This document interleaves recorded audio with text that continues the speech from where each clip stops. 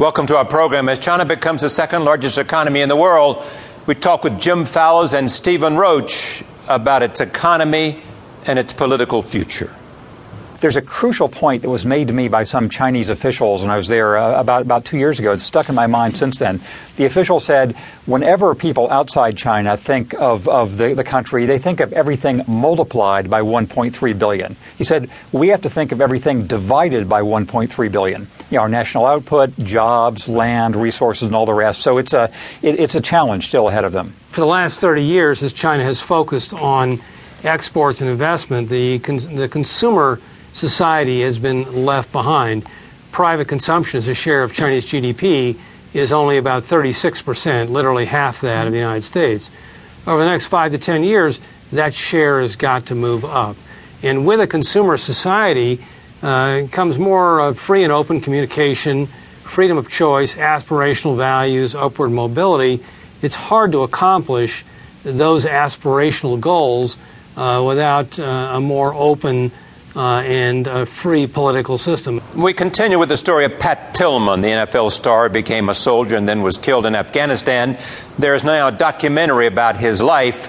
We're joined by its director, Amir Bar-Lev, and the narrator, actor Josh Brolin. Tillman's platoon was set upon on all sides by a Taliban ambush.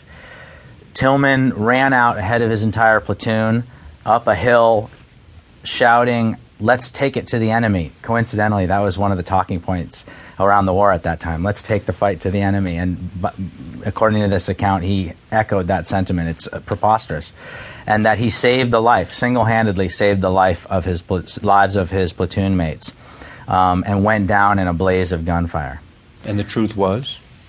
The truth was none of that happened. None of that. He knew that they might want to use him as some kind of mythological character for recruitment or something like that. So he copied the paper that he did not want a military funeral in the event that he died, and had to sneak that to Marie at some point. Yeah. So a lot of parameters around this general idea of, Ann Coulter or whatever saying he was one of us, and these guys saying, no, he's one of us. It's such a partisan thing where he's like, no, he's a little bit of both you, and he's mostly himself. China's new economic status and the Tillman story coming up.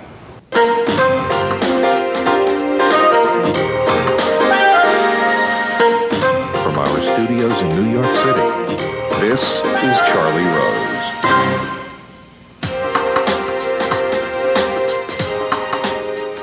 China has passed Japan to become the world's second largest economy behind the